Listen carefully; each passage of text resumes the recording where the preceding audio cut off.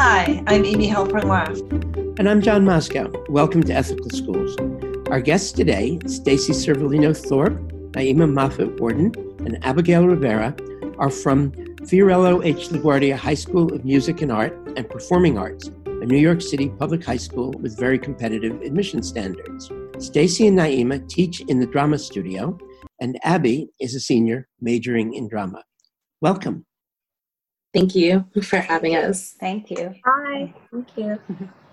What are the requirements for admission to LaGuardia, and have they changed over the years? Yes, they have. Well, I mean, there are still some right through lines in terms of talent, and then academics are considered, but there was a flip. When I started, we were still looking at talent over test scores, and then it changed with the new principal.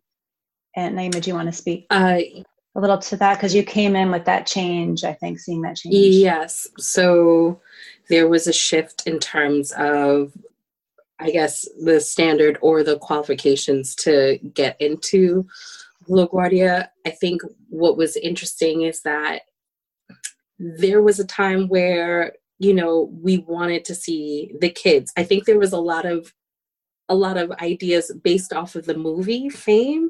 So, a lot of kids came in with the hopes of being the Leroy, and at some point that tradition would be true. However, I would say in the late 2000s, there was a lot of strain throughout the region of New York State to make test scores part of our criteria, and especially because we are a very interesting specialized high school because we don't follow the same guidelines as every other specialized high school, yet the audition becomes part of the testing standard. So that now has shifted because we had a principal who was sort of new. Now our principal is new to our community, and she's really trying to get back to some of the essence of let's see kids for who they are. And which includes, right, being able to talk to them. I think at one point we had iPads and we weren't really allowed to speak to them. We used to say, obviously we could speak to them, but we used to interview them a little bit, and we were able to ask, it looks like you were absent for quite a bit of time in the spring. Can you talk about that? And more often than not, it was due to a parent being ill. They were having to care for a younger student. So we were able to find out, look beyond the transcript. And it wasn't that the student was a bad student or they didn't care about school. There were extenuating circumstances. And if they didn't have a lot of experience, we could give them a redirection. We could give them an improvisation. We could sort of get to know them and see what their potential was if they weren't coming in like a lot of students are coming in who have more resources with a really polished piece, and they can sort of look like they've got it all. And it's helpful then also to interview those students as well and talk to them, because to get to see if they want to really do this and work with us. So that was taken away. And with this iPad, it was just score them. You give a redirect, and then you do a score and you send it away, and you really have no idea what happens. And I think there were some practices not considering, we might give 100 to a student in talent, but they were getting, what is it, like Naima, below a 75 right. in academics, like their overall score. And those students that got 100 were replaced by students who had a lesser academic score. A lesser talent score. So we weren't getting always the kids with the most talent. We were sometimes getting the kids who were the smartest. Yep. And where that stands now is that's changed back again so that you have more flexibility in the interviews and auditions? Yes. And I think that there's just a lot of questions now. I think if we're talking about ethics and equity, there are a lot of questions now coming up with ways in which we do screen schools. Pretty much that's what we are, as a version of upper echelon version of a screen school. There are so many parts of it that put into question, are we looking at every kid and like the purposes, if we're talking ethics, well, what's the purpose of us screening kids, especially in light of resources, like simple things in terms of resources. You know, if you go to areas, and we say the Bronx, but Queens has very large pockets of areas that have dual language, that have services for, like, one of the largest services for deaf mute communities. We're not necessarily going into those spaces to say, hey, have you thought about a life as an artist, a life as an entertainer? And some wonderful actors over the decades have had various backgrounds, various challenges, physical, mental, what have you. And I don't know if necessarily our school or lots of schools gear towards those other schools that do those kind of services. Mm-hmm. You know, it's a catch-22. The state is trying to figure out a way to alleviate some of the parent concern in terms of what is the standard in which we are allowing students in. But then at the same time, not every student's made the same. So like it constantly goes back and forth. And I think it's like, I don't know if there's ever been a happy medium, because I think there's some restrictions too on our end that would compromise what would make things standardized.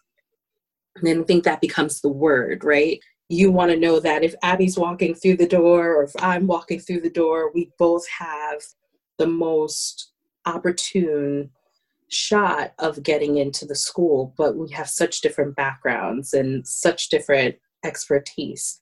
And I think that's really hard to do, because for us, we see maybe about 10,000 kids in an audition season. This is just like across the city. And I know Stacey and I have talked about it, how hard it is to, like, you see the potential in someone and then you know that they're struggling in a subject, but their schools don't have the funding, the money to really support that kid so that they can be this package. I don't know. And we don't necessarily have that support at our school. I would think I talked about this when I spoke to you, John and Amy, last week. We used to have classes before my time there, I think, to help students catch up, or to just help the students who were, you know, coming in at a different academic level. And that seems to have gone away. So there's it's sort of like you have to hit the ground running, you know, talent-wise and academically. And maybe, I don't know, Abby, if you want to, just because you have an insider scoop on. Yeah, despite the fact that our school is still changing, like, one thing to take into account is that this change was prompted by the students. As soon as we found out that our old principal was running things this way, favoring academics over art, over talent, and not considering student backgrounds, we had a sit-in. And our title of it was Art for Art's Sake, that we felt that, you know, we're not just brains and we're not just numbers. And in this school with over 3,000 kids, we felt as if we were a number, that we were just, you know, someone walking around the hallways without a name, just there to make the school look better, to make the school more diverse, and, you know, to boost up the stats and statistics for a specialized high school. So we had a sit-in, and we said that we don't want to be represented by this principal anymore. And we fought until finally we succeeded. And we fought for a new principal. And we're very grateful for UJ Vasconcelos. And we're making a lot of changes, a lot of differences slowly, but things are getting a lot better. What was the timeline on that? When was the sit-in, and when did the new principal come in? I don't know. 2 years ago, right? It was two years, well, because we've had one, last year was Yoje's first year. So it's about 2 years ago, but it was a long time in the making. I mean, I can speak to this now. The consultative council went to the old superintendent, Fred Walsh, twice. There were parent letters, there were committees. the final push came because students started to stand up or sit down, actually, because you had your sit-in. And then that galvanized wonderful parents who had a lot of media connections. And a lot of the parents were parents of seniors. So it made it that much more, I guess, special or poignant because their kids were leaving.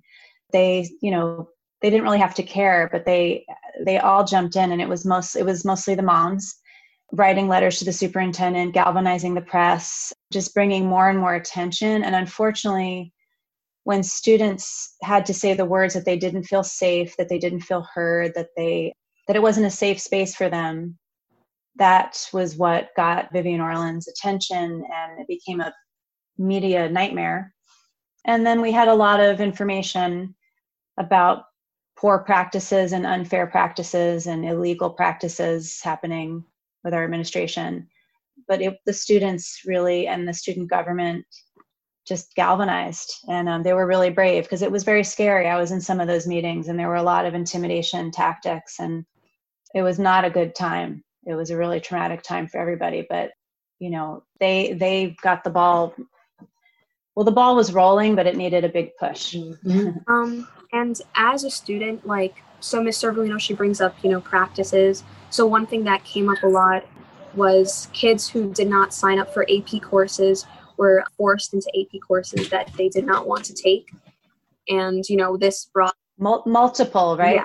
Like kids who had 6 AP, 4 to 6. It was insane on their schedule. Sorry, go ahead, Abby. Yeah. So kids, this happened to me as well. And the guidance office, the guidance suite was just flooded with students all the time trying to change their schedule, trying to back up out of these classes because it was a lot to take in and a lot to handle. And even the guidance counselors, they said there was nothing that they could do, or that it was a long process, that a lot of kids were stressed out about this because they felt as if they were being pushed towards academics than art, and they came to an art school, so that's what they expected to be doing. And because your day is so long, the day, it's not just students going, oh, it's too much work. It's because they're at school, they have class, and then they have after school rehearsal, and they're getting home very late and commuting to all parts of the city, and then having a course load of 5 APs on top of that. They're pulled in 2 directions. Has that changed at all? I think so, right, Abby? I mean, I don't think, I think there's a little more choice. Yeah, for right now, there's been a more organized way for students to choose the classes that they want to take. The guidance counselors are sending out Google forms, and they make kids go over their schedule request many times, and they have personal calls. So the guidance counselor would call the students and actually discuss what the courses hold. And, we haven't been able to put this into practice that much because of remote learning, but it's definitely changing.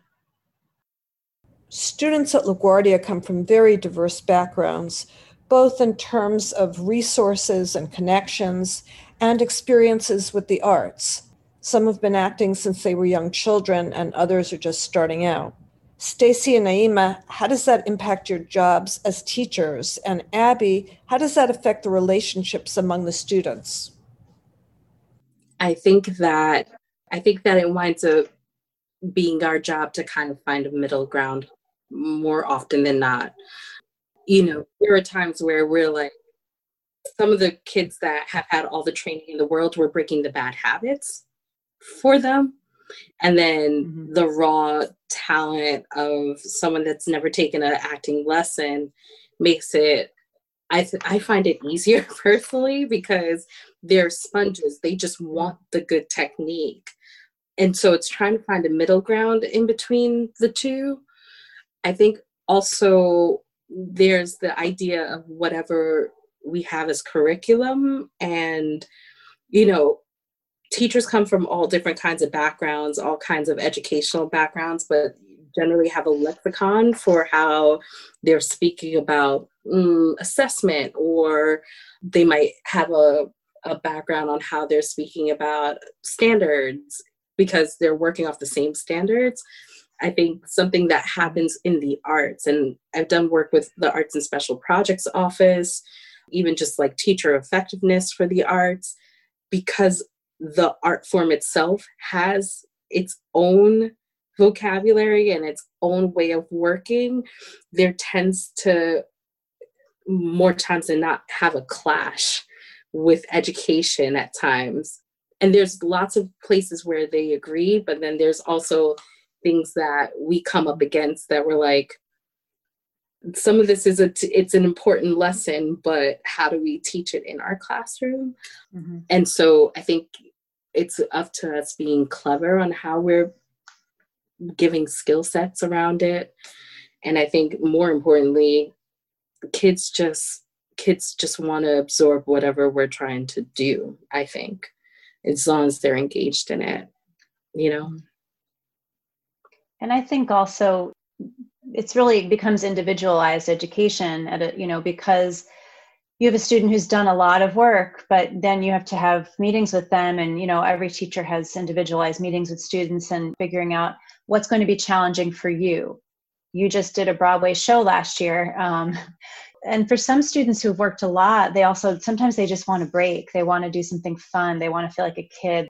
They might have been on set for most of their childhood, and the support they need is how to just be a human teenager. And maybe also what Naima was saying about, breaking they have all these acting habits where some of it's about maybe pushing too much as an actor, or they're really stuck in a certain way of being or a certain idea of themselves. And then for other students, it's saying, what other things do you need? Like you read only 2 plays in all of middle school. Here are a list of plays here. And now we have this great online resource that we're sharing with students, or we will be sharing with students, where parents have been scanning plays, we're uploading plays.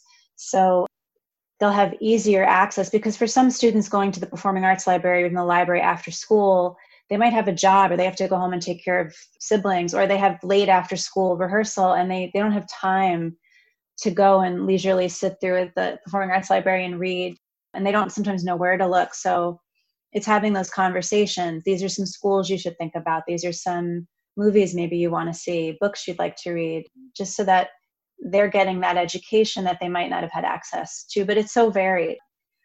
Some students are, I remember teaching, I don't know if I can talk, maybe, yeah. Madonna's daughter really suffered from a confidence issue because she had a lovely voice and she was very talented. And every time I'd see her perform, I felt like she was just always holding back. And this is a kid that has everything. So that was a lot about trying to help her find her own voice, since having such a powerful voice in her own life. I have a question for all three of you. How has teaching online and learning online impacted your ability to teach equitably? And Abby, from your point of view, how has it affected your ability to be learning in the drama program?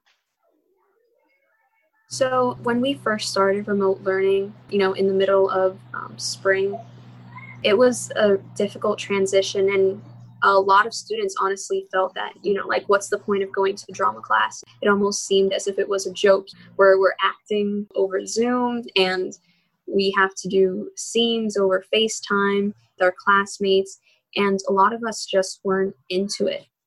And I found myself to be a little bit lost. But then my acting teacher, Ms. Buffamonte, she signed our class up for Shakespeare presentation at a theater in Brooklyn. And I wasn't really so excited for it, but then I started working on a sonnet, Shakespeare sonnet number 14, and we did a live Zoom call, and it was live casted over YouTube, and just finally doing something and seeing something come out of it, seeing so many people gather, their families and their friends to watch this on their television, that it felt real, I'm not just in a room with some of my class reciting lines. Like, wow, we're making art right now. And that changed the whole vibe of, remote learning and drama over remote learning. I think students are starting to see that there are many, many possibilities, and that's in a way, there's a freedom to be online because you can grab things right away and share them. You can share so many, at school, the internet was always an issue. Connecting to technology was always an issue. We can bring in guest artists now. We're not confined with permission slips and sign-offs and trying to schedule them and having to go up to get them in security and all of those things. Somebody can just, we're calling friends, colleagues, people we know from the arts, and they're coming in and giving these amazing classes. And I think it's providing more one-on-one time because you can do breakout rooms and you can do individual conferences and you can really coach in a different way than when you're coaching 12 scenes in a room. It's really chaotic. On Zoom, I can put scenes into a breakout room and go in there, or just schedule a time and it's just me and the actors, and it's really lovely and focused. And it's easier to connect over email if kids have questions. It's all live in the moment in a way, even though it's not live. And I can send resources right away. So I don't know.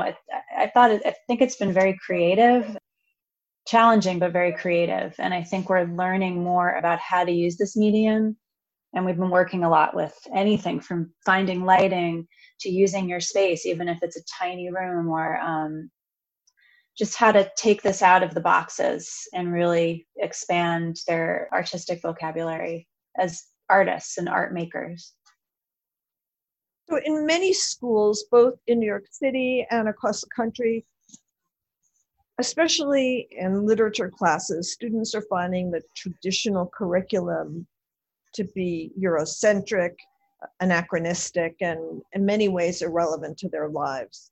Have your drama students raised these issues, and how? So yeah, we have definitely raised these issues. My friend and I, Amanda, we started to take notice to these things, and especially after the death of George Floyd, we realized, hold up, let's take a step back. Instead of looking at the world and what's wrong with the world, let's look at the community that we do have access to, and that was our school. And even smaller than that, our drama department. And we realized that in our drama theater department that it favored more of the white students than the BIPOC students. And it favored white authors, white playwrights, and white actors over BIPOC playwrights and actors that we did not feel represented in our drama department. We felt left out. And so we got a group of kids together and we said, hey, we need to discuss this. We need to talk about this with our teachers, with our drama teachers, with our white peers, and see what we can do to change this. And Naima had mentioned to us, Stacey had mentioned to us when we were talking before about the young idealists. Is that you, Abby? Yeah. So basically our efforts with that eventually turned into this kind of group that we've created. It's called Young Idealists. And right now our members are myself, Amanda Reynolds, Kayla Prescott, Darren Barrett Holtz, and Gina Liu. And we love them so much. And we've just come together to discuss and fight for change in our drama department, in our school community. And our first big step was creating a Juneteenth meeting. And basically we brought together the faculty and the students, and we gave them an open space. And we organized this open space to talk about the injustices that we faced, the microaggressions that we've come across, and the inequity of the drama department, and see what we can, change about that. So I think it's interesting.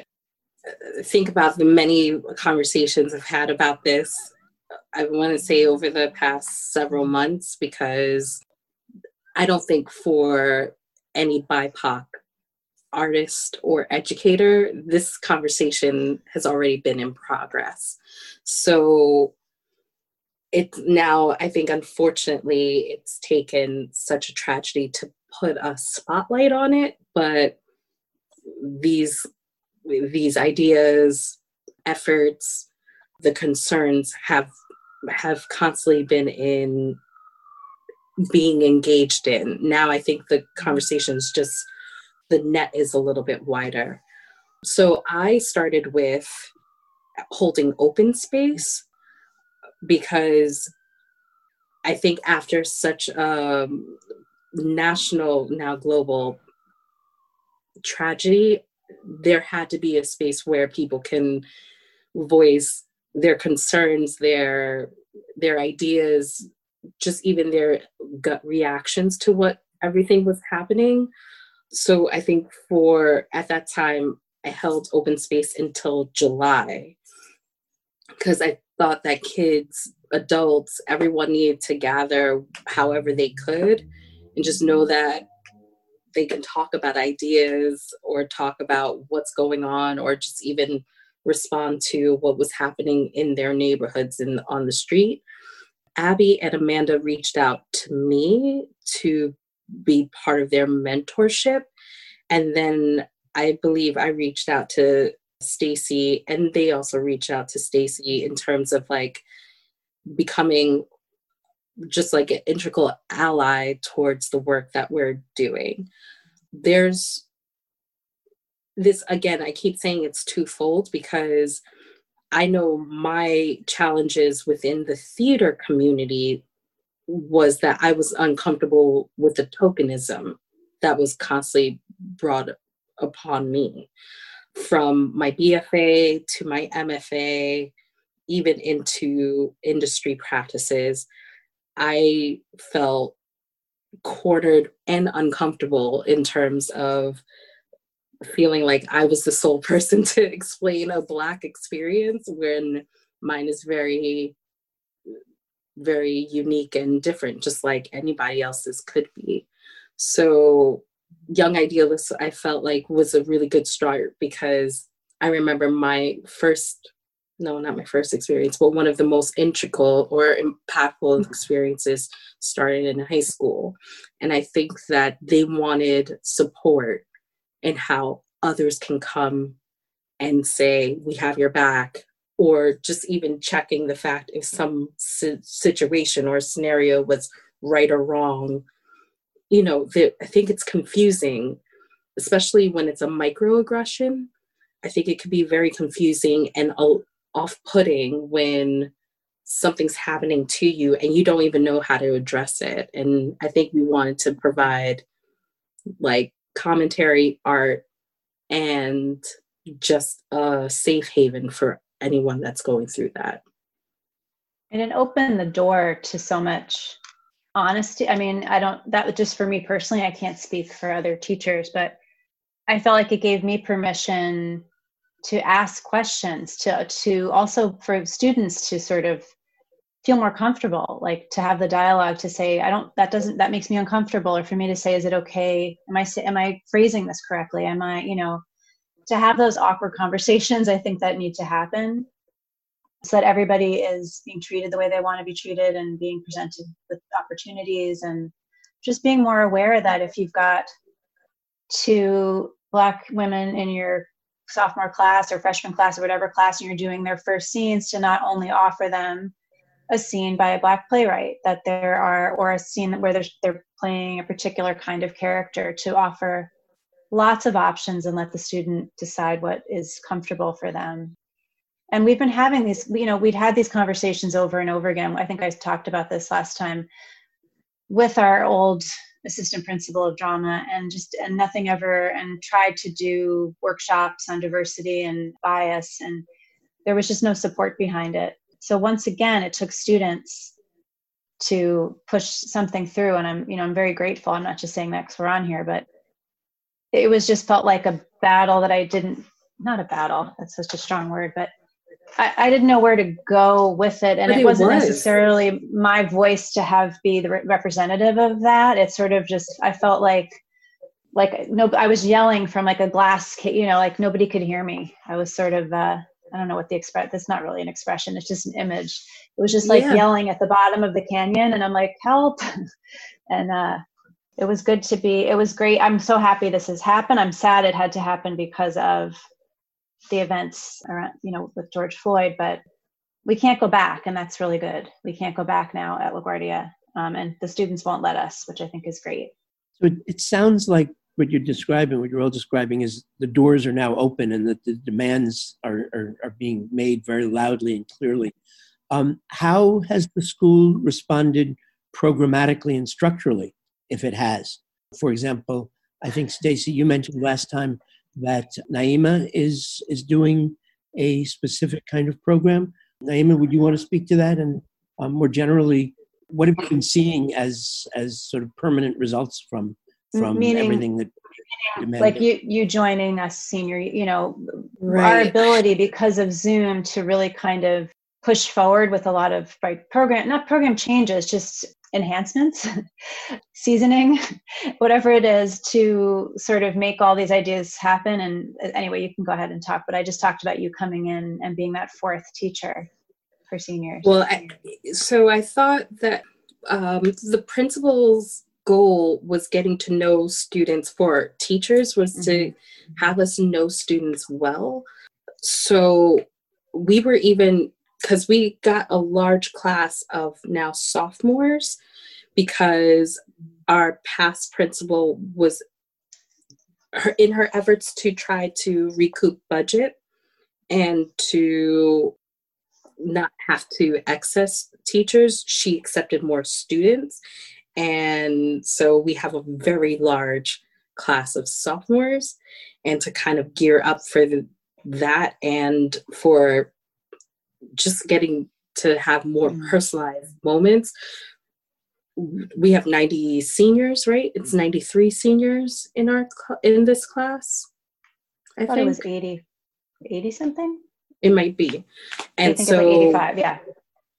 So now we are, instead of doing the 3 traditional directors, which kind of limits how many kids are featured, it's now 4 directors. The APO, Justin Mackey, not only has been working with Young Idealists, he was very moved by like the stories he heard about what was going on through Breonna Taylor and George Floyd. So he's made initiatives with Young Idealists because he wants it to be a very strategic, systematic change. And then he asked me, along with the team, the senior team, advocating for me to be a director again this year.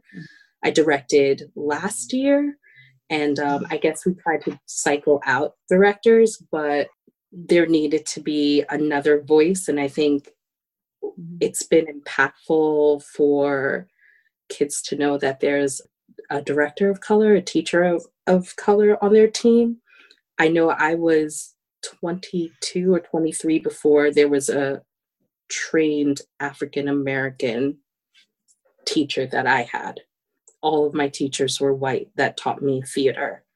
And I could only imagine what the difference would have been if I had a teacher at 16, 14, that was teaching me about drama or how to story tell through my own culture. So I think we were trying to figure that out now. And we all recognize that hiring, like everyone on this call can recognize that hiring multiple cultures, it's not just, I think the African-American experience or the Black experience leads to recognizing how the deficiencies in other cultures, like it's not just Black people that need to be hired. It's like across the gamut. There's this cultural void that I think we're all now saying, hey, we need to recognize and support.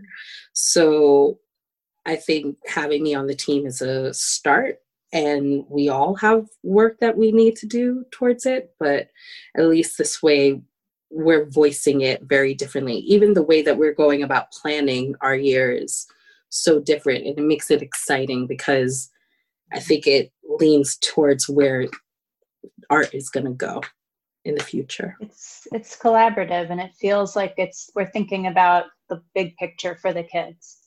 Mm-hmm. Do some of the drama students intend to use their careers in the performing arts to affect social change? So, knowing my classmates, like a good majority of them have kind of set their minds on different career paths. a lot in the medical field, a lot want to become lawyers, and just other career paths.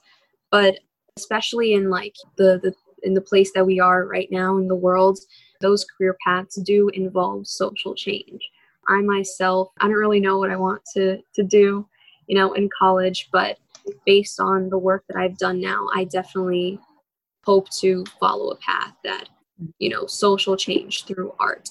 Yeah, it's so important to me now, and I've finally realized this is something that needs to be done.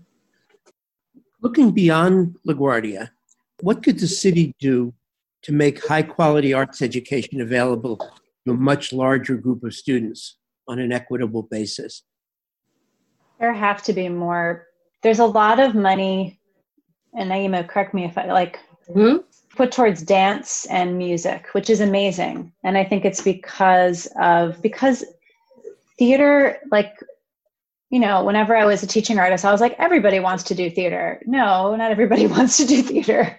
I wanted to do theater because that's what I was into but not to push theater on people, but I think to make it more available. So it's also not just, when you're doing a teaching artist push-in, you're not their teacher. It's only for a few weeks. To have something more sustainable. And I think that's across the board, even with just, there have been a lot of cuts to after school programs just for tutoring, and to really put where the need is, fill that need, whether it's academic tutoring, not cutting the arts in schools, at least having one person in every school, even if it's just storytelling or writing or self-scripting. It doesn't have to be a full-on drama class, but something. Yeah.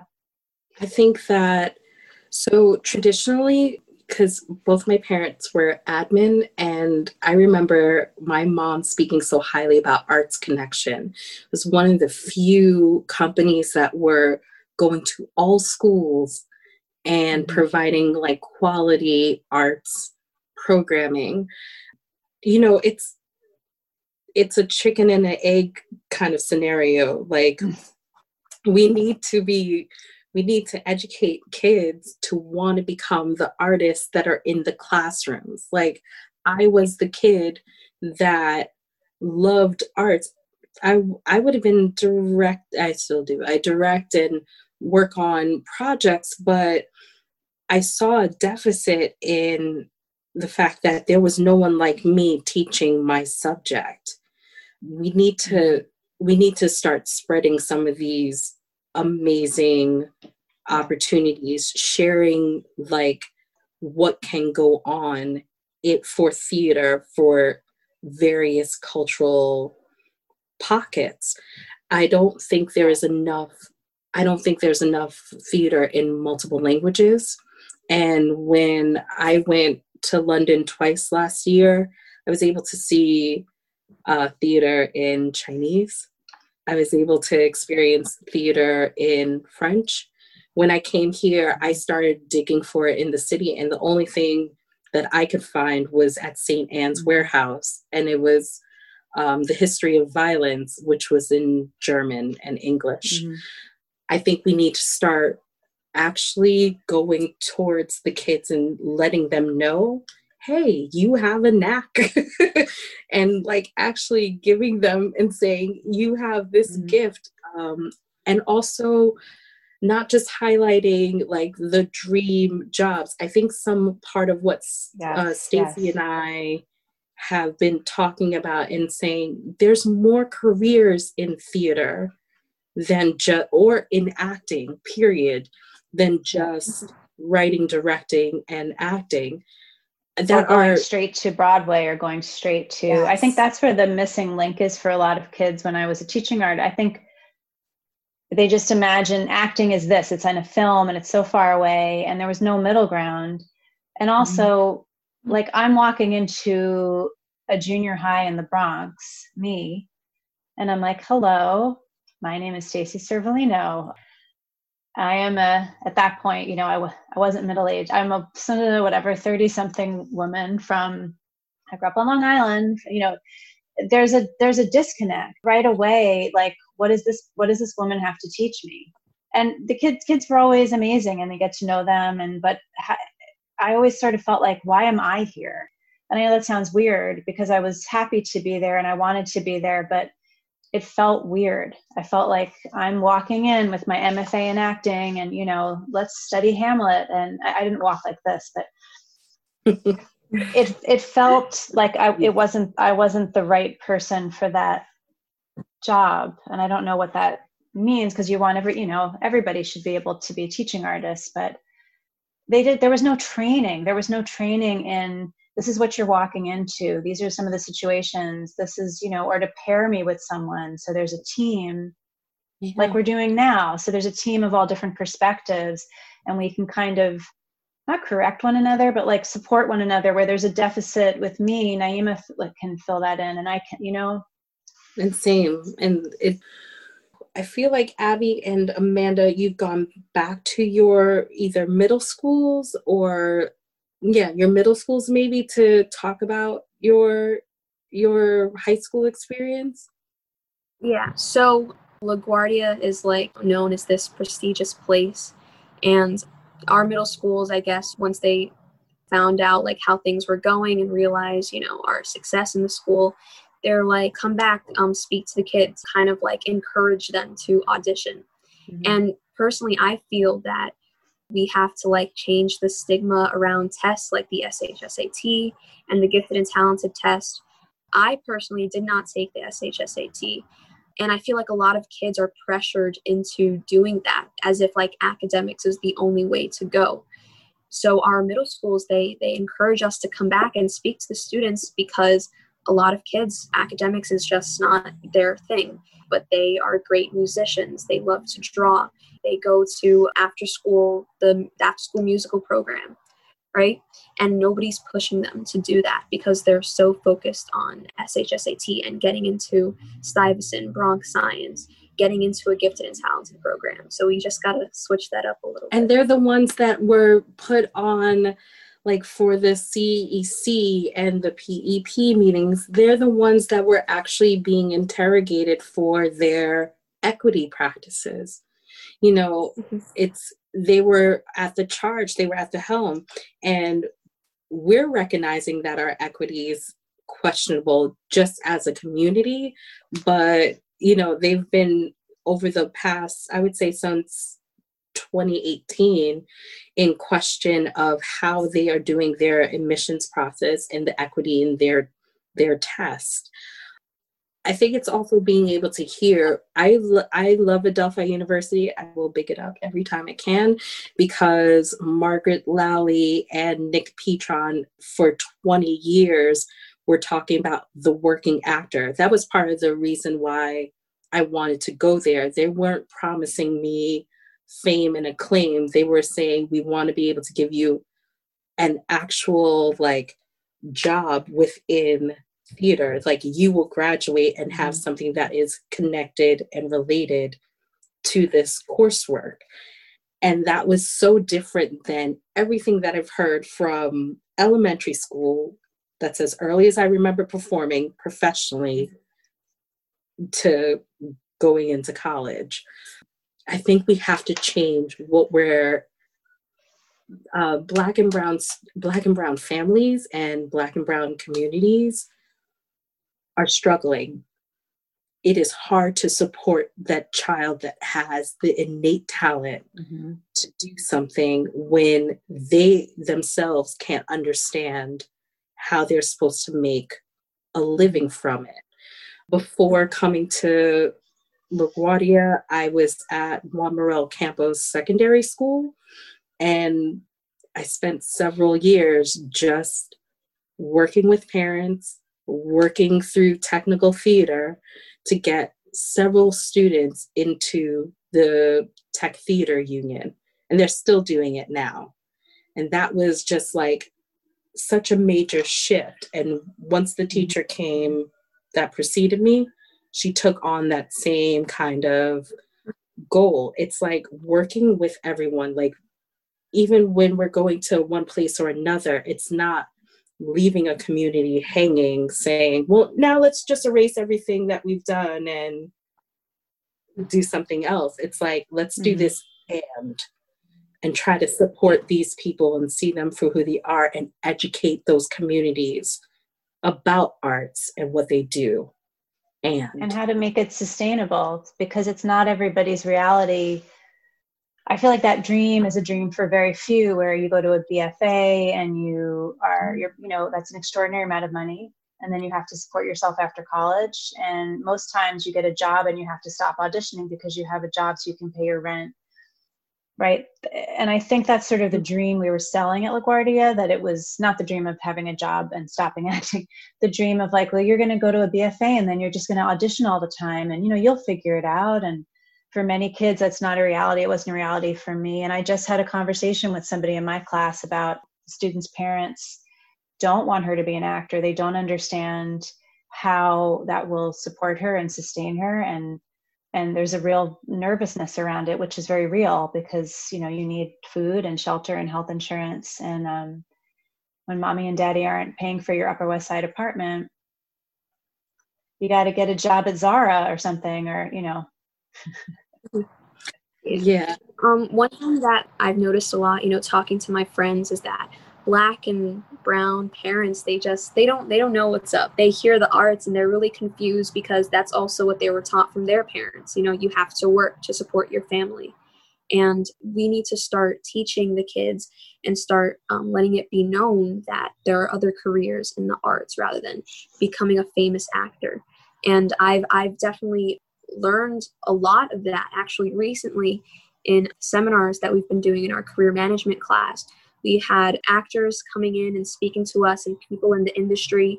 And I start to realize, hey, I can use this talent that I have to teach history to kids in a classroom by other than, having a PowerPoint and having them copy down notes. Let's teach them through rap. And also let's fight for people's rights with music and with what we can do physically with our bodies. My friend Mi Young, who came in and did the Tectonic work with you guys on Wednesday, she also started doing diversity training and then working with the NYPD 2 years ago to kind of help build community. Her background is theater, and she's kind of transitioned into that work to try to work with police to, for de-escalation techniques and to bring yoga and meditation, and then also community building, because obviously this was before George, but to build those communities. And there's so much that you can do with all of these skills. There's so many ways you can go. Thank you so much, Naima Moffett-Worden, Stacy Cervellino-Thorpe, and Abigail Rivera of LaGuardia High School. And thank you, listeners, for joining us. If you like this podcast, share it with a friend or colleague. Give us a rating or a review. It helps other people to find the show. We post transcripts of our interviews to make it easy to pull audio clips for classes and workshops.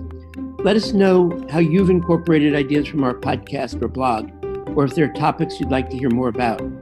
Email us at hosts@ethicalschools.org. We work with consultants to provide professional development on social emotional learning with an emphasis on ethics for schools and after-school programs in the New York City area. And check out our prior episodes and articles on ethicalschools.org. We're on Facebook and Twitter at Ethical Schools and Instagram. Our editor and social media manager is Amanda Denchi. Till next week.